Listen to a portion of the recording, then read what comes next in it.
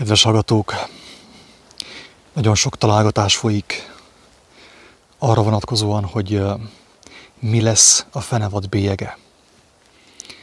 És ugye hát beszélgettünk sok mindenről, beszélgettünk a maszkról, beszélgettünk az oltásról, beszélgettünk a mikrochipről, sok mindenről beszélgetünk, de viszont arról, hogy mi az egésznek az alapja, arról kevés szó esik. És mint tudjuk, a jóságos Isten, aki nem csupán jó, hanem tökéletes, ő a segítségünkre siet, hogy megértesse velünk, hogy mi a fenevad bélyege, mi a fenevad bélyegének az alapja, annak a gyökere.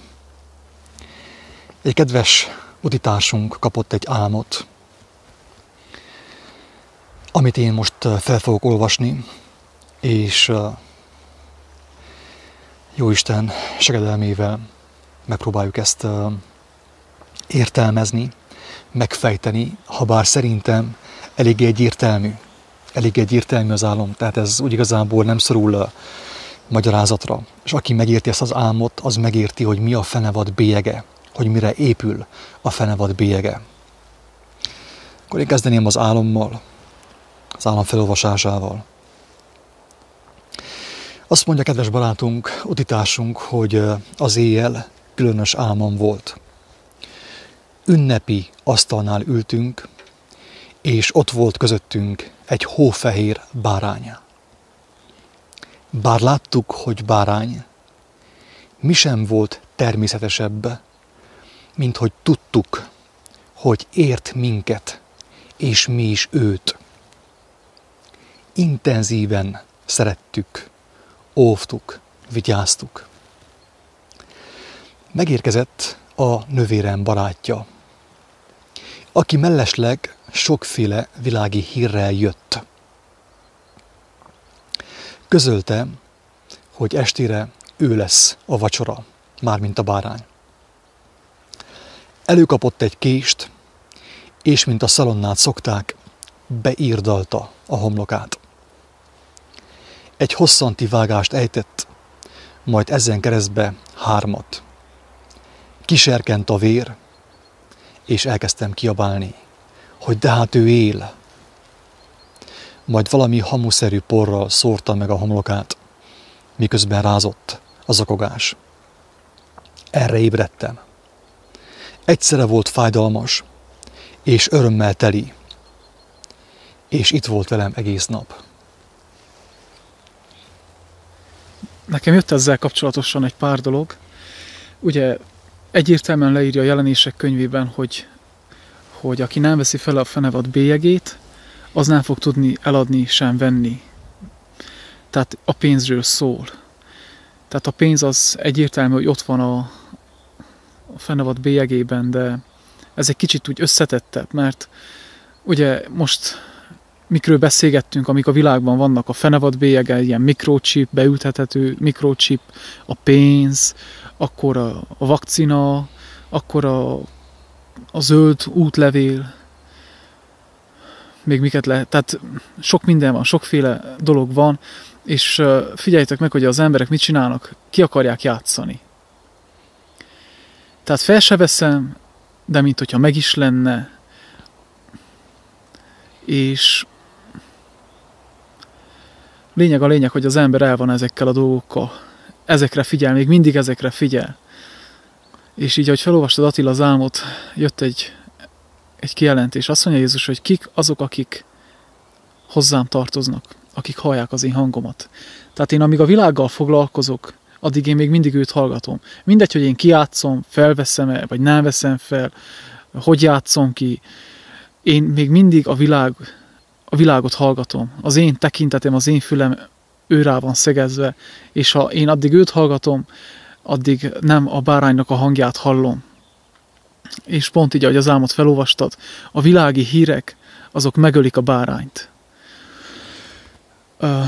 Még mit akartam ezzel mondani? Igen.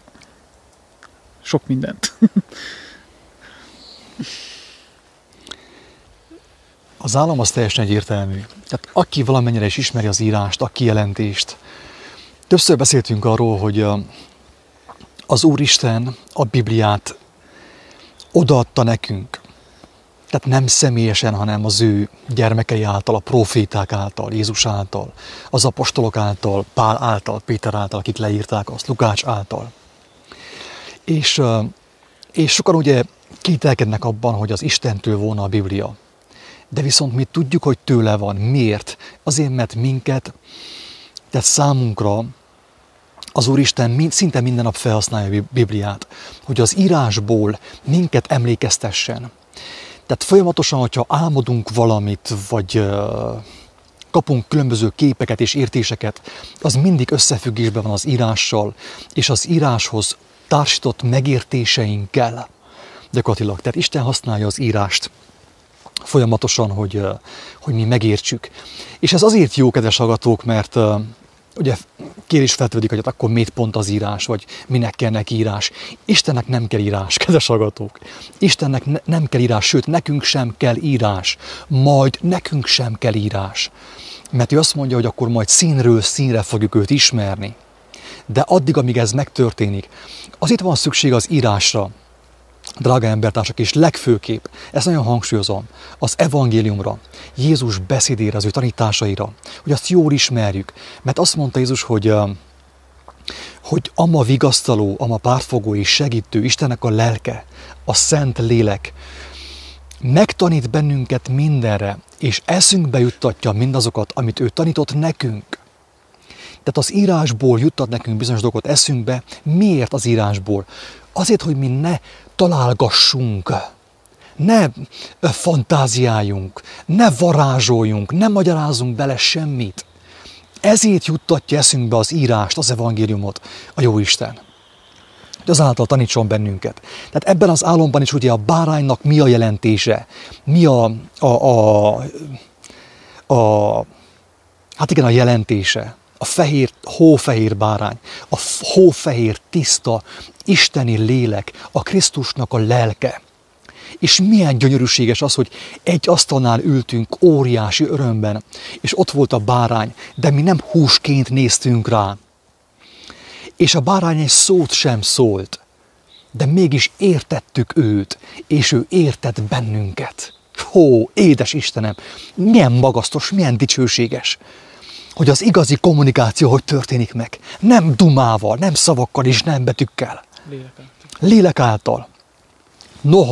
Noha szükségünk volt, és talán még mindig szükségünk van az írásra, hogy az belénk égjen valamennyire, hogy Isten tudja azt felhasználni, hogy egy formai eszközt, hogy segítsen nekünk, hogy ne varázsoljunk, ne találgassunk, ne foglalkozzunk boszorkánysággal.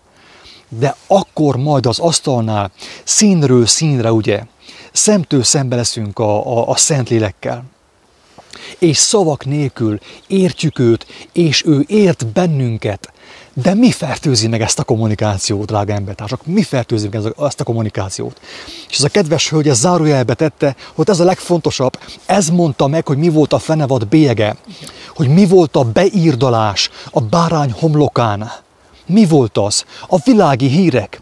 Hallottad, hogy a Covid-ban megint mennyien haltak meg? Hallottad, hogy a miniszter mit mondott? Kit érdekel? Ha te már haltad az igazságot, akkor kit érdekel, a miniszter mit mondott? Nem kívánsz betelni azzal? A miniszter, meg a polgármester, meg az unokatestvére, meg a komasszonya mit mondott?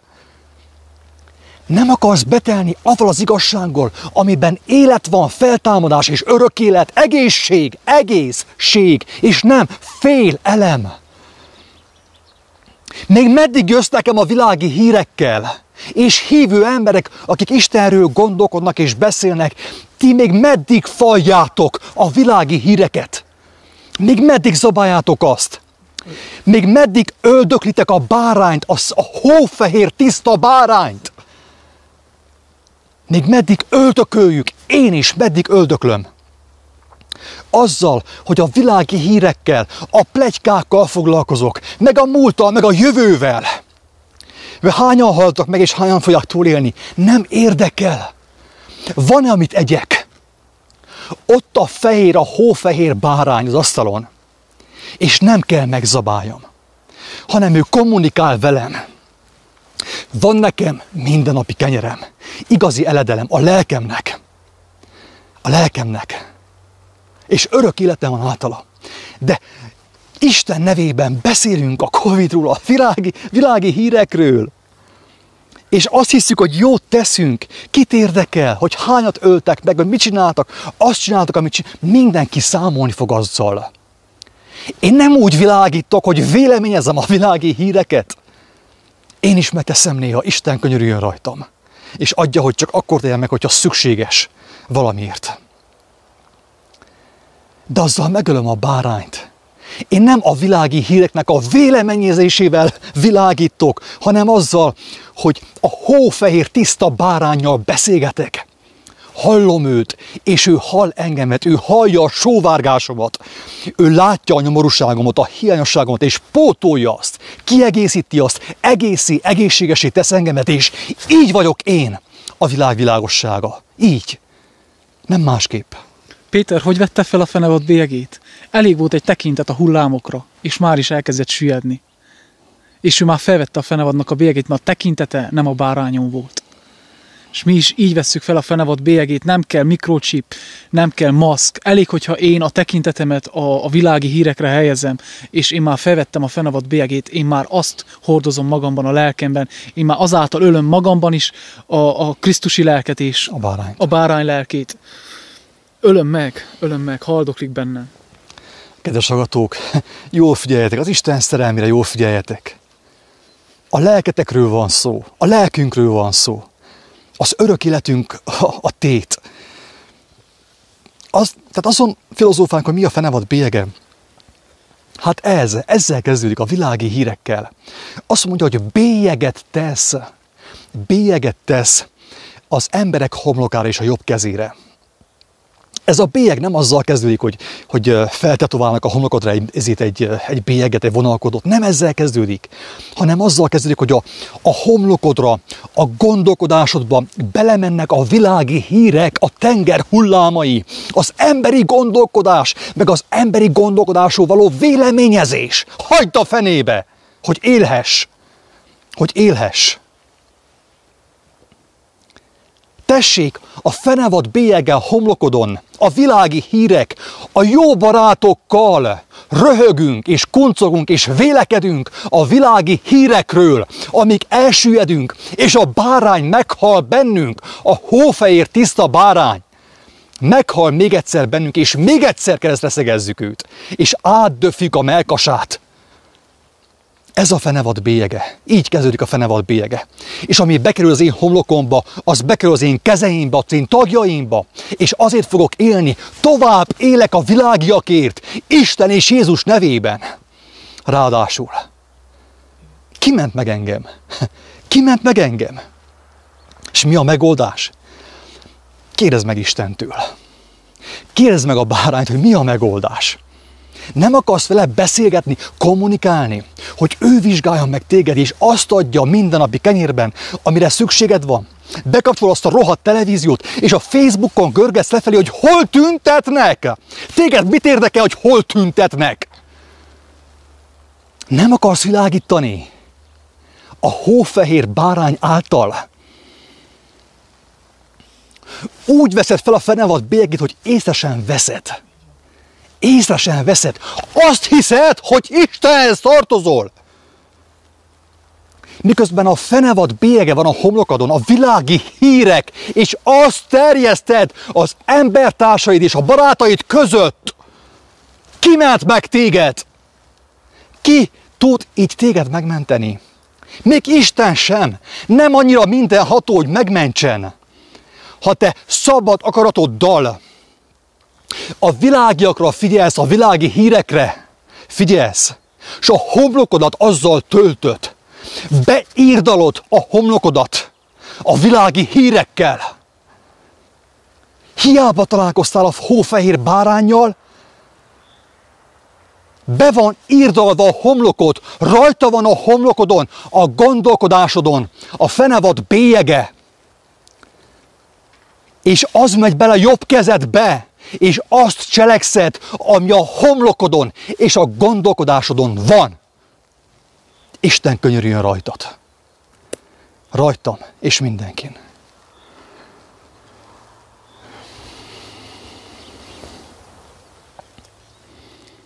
Akkor fejezzük be a jó hírrel.